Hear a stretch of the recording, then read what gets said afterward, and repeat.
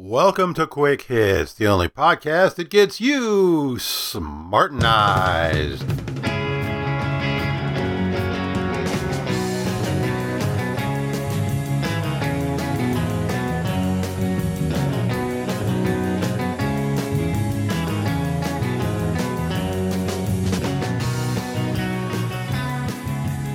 Today's episode, The People Who Voted for Trump.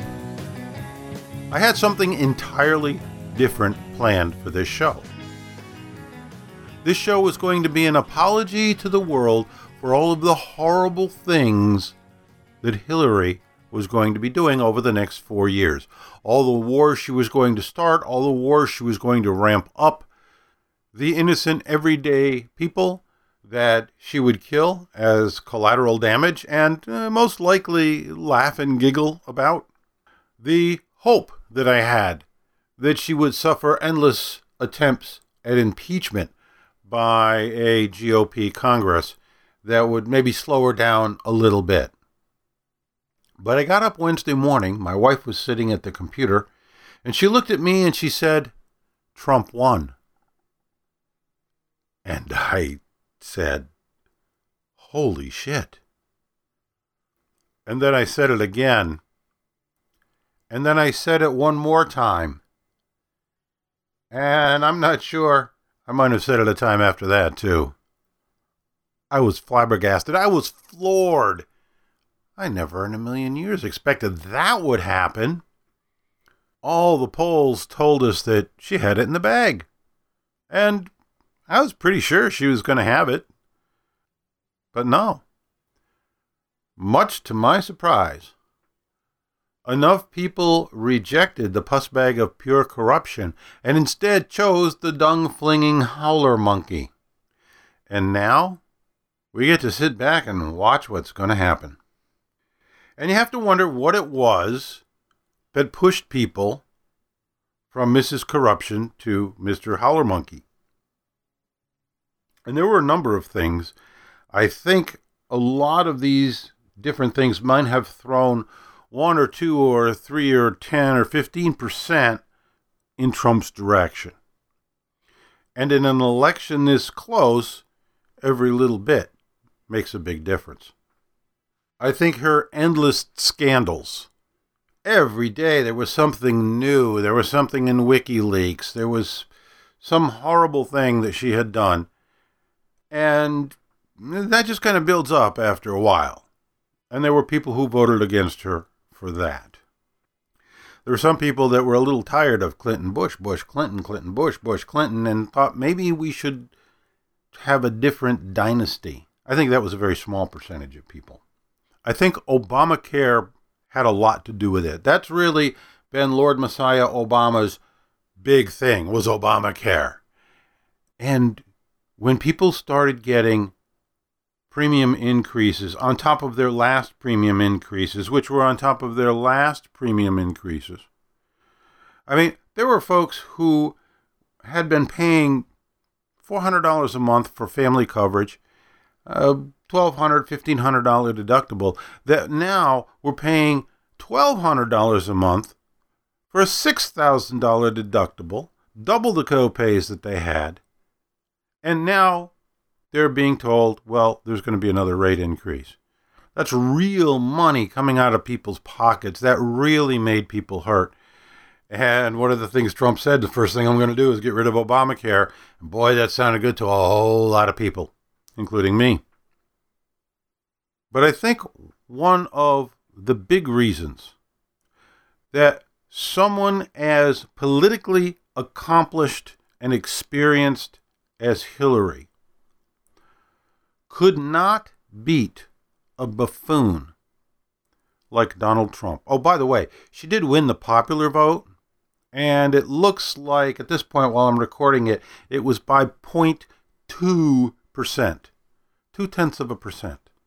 And that is just pathetic. If that's the very best that someone can do against a buffoon like Trump, she didn't deserve the presidency. Sorry. I'm sorry.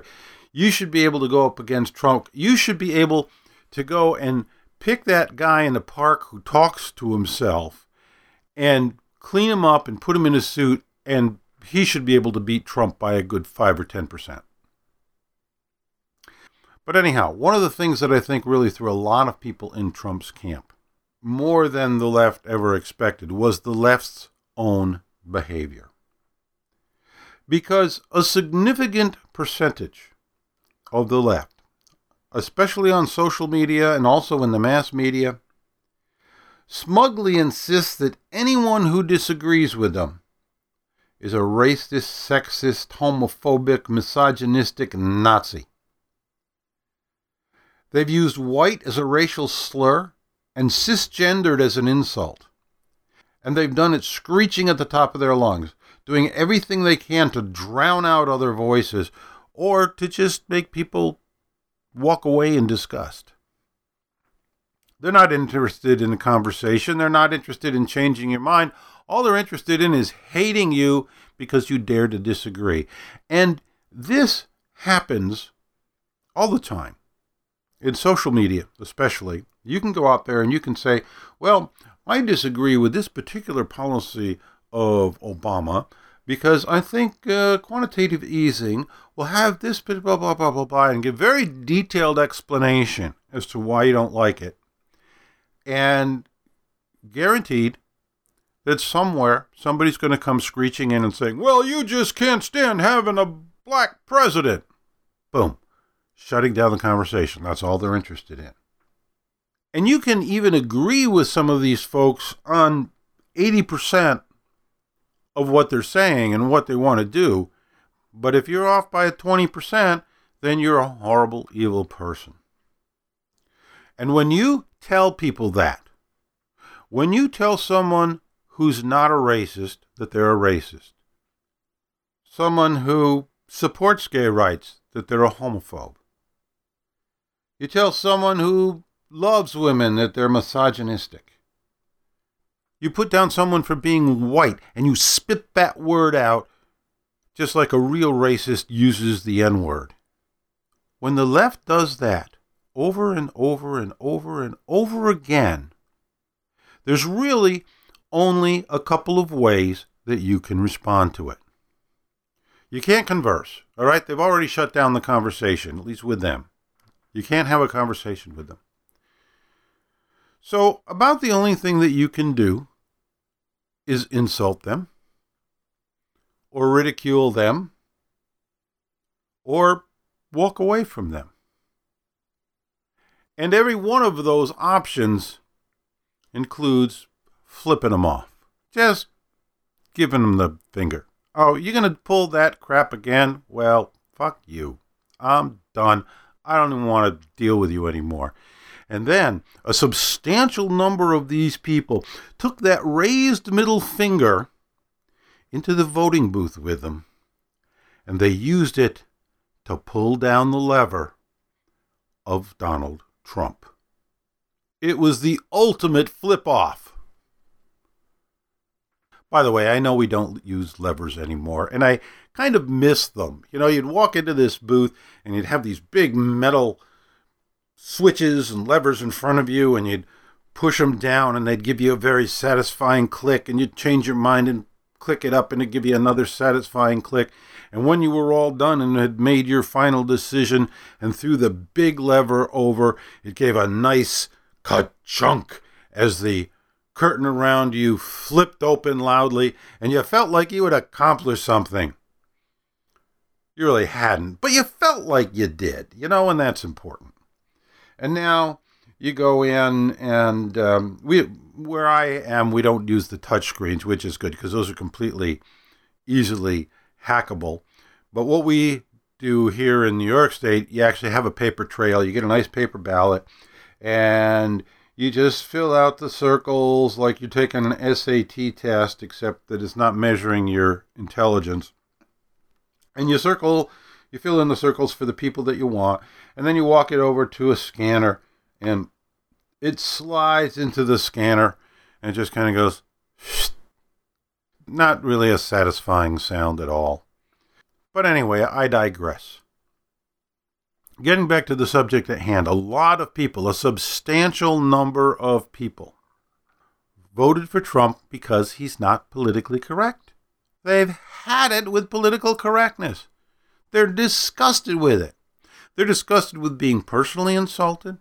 They're disgusted with seeing all the social justice warriors and the delicate flowers going out of their way to not only insult people, but even get them fired because they dared to disagree with them. And they just had it. And they're so tired of what's going on, they said, you know what? Screw this. He's not politically correct.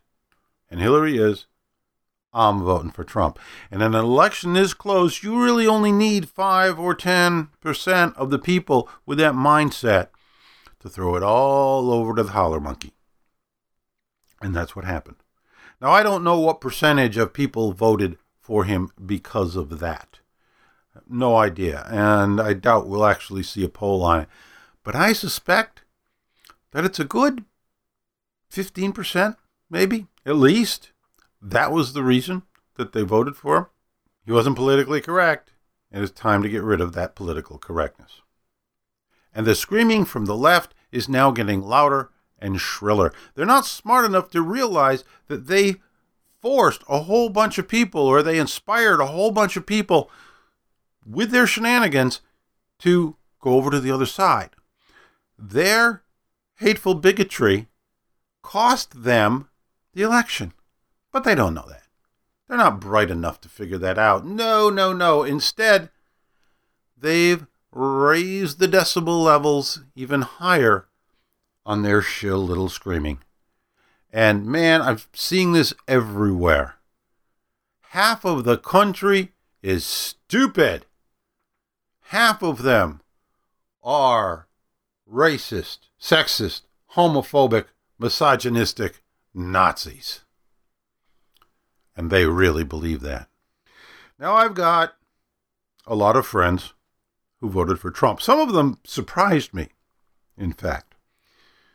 Some of them, you're a Trump fan? Yeah. Wow. Okay. And I have to base my opinions and my personal stereotype of what a Trump voter is based on those people I know. Some of them are friends. Even more of them are acquaintances. And so here is my completely biased and unscientific observation of how those people fit into all the categories that the screeching lefties say they belong in. Racist. Not a single one. Not one. I don't hang out with racists, but no, not one. Homophobic. Nope. Not one. Not a single one. Misogynist. Again. Not a single one. And a lot of the people I know that voted for Trump are women. So I guess that disqualifies them from being misogynists unless they hate themselves. Anti-immigration. Most of them.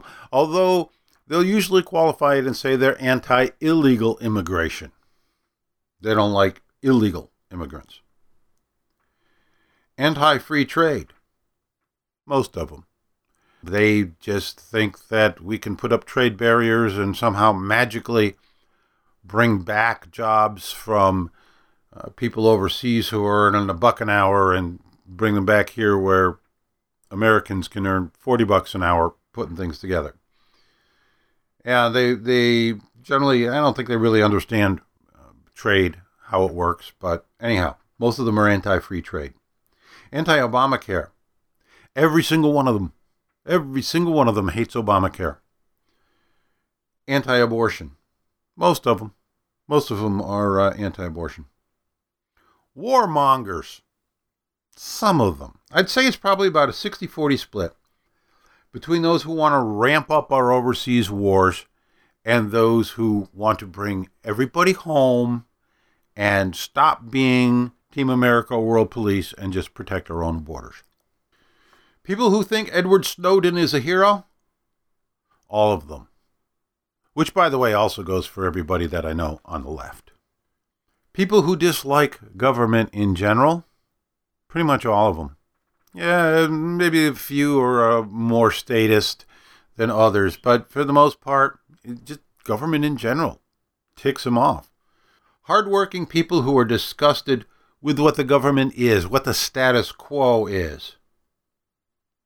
Every single one of them.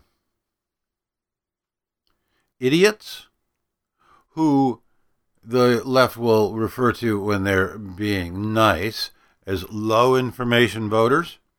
How many of all of these Trump voters that I know are low information voters? None of them. Not a single one of them. Everyone is well informed about politics and history and plenty of other subjects. Now, the information that they use and they process and the conclusions that they come to, I disagree with them vehemently on very often, more often than not. But I can't say to them, well, you don't know what you're talking about because you're basing your opinions on ignorance and you don't know the facts. That's not an argument that I can legitimately spit back at any of them because they're not ignorant and they do know the facts and they're just coming to very different conclusions than I've come to. Now, your experience might be different, especially if you're a lefty and you've built yourself a nice little echo chamber of Big Brother fanboys who join you in condemning anyone who has the impertinence to have a different opinion.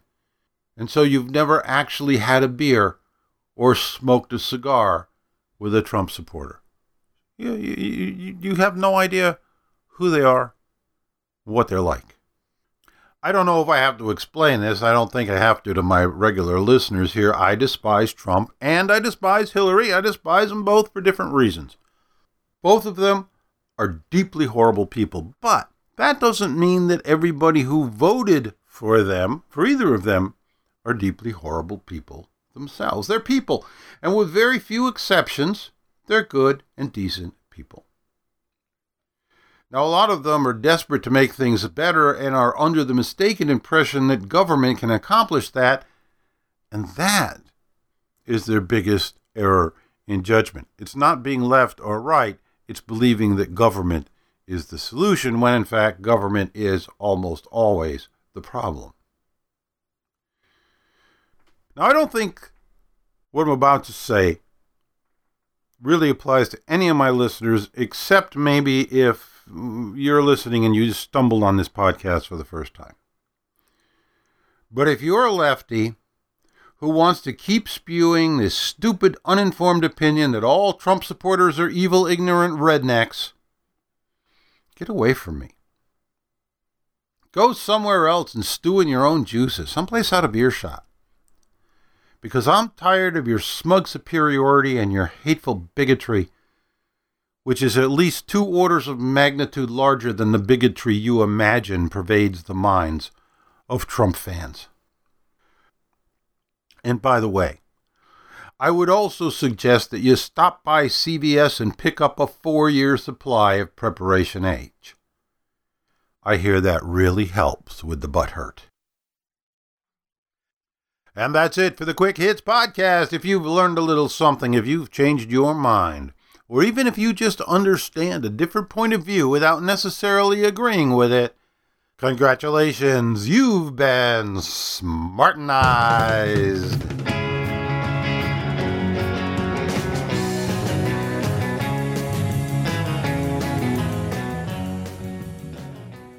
All right, lots of people commented on the If I Were President, the Presidential Fantasies episode.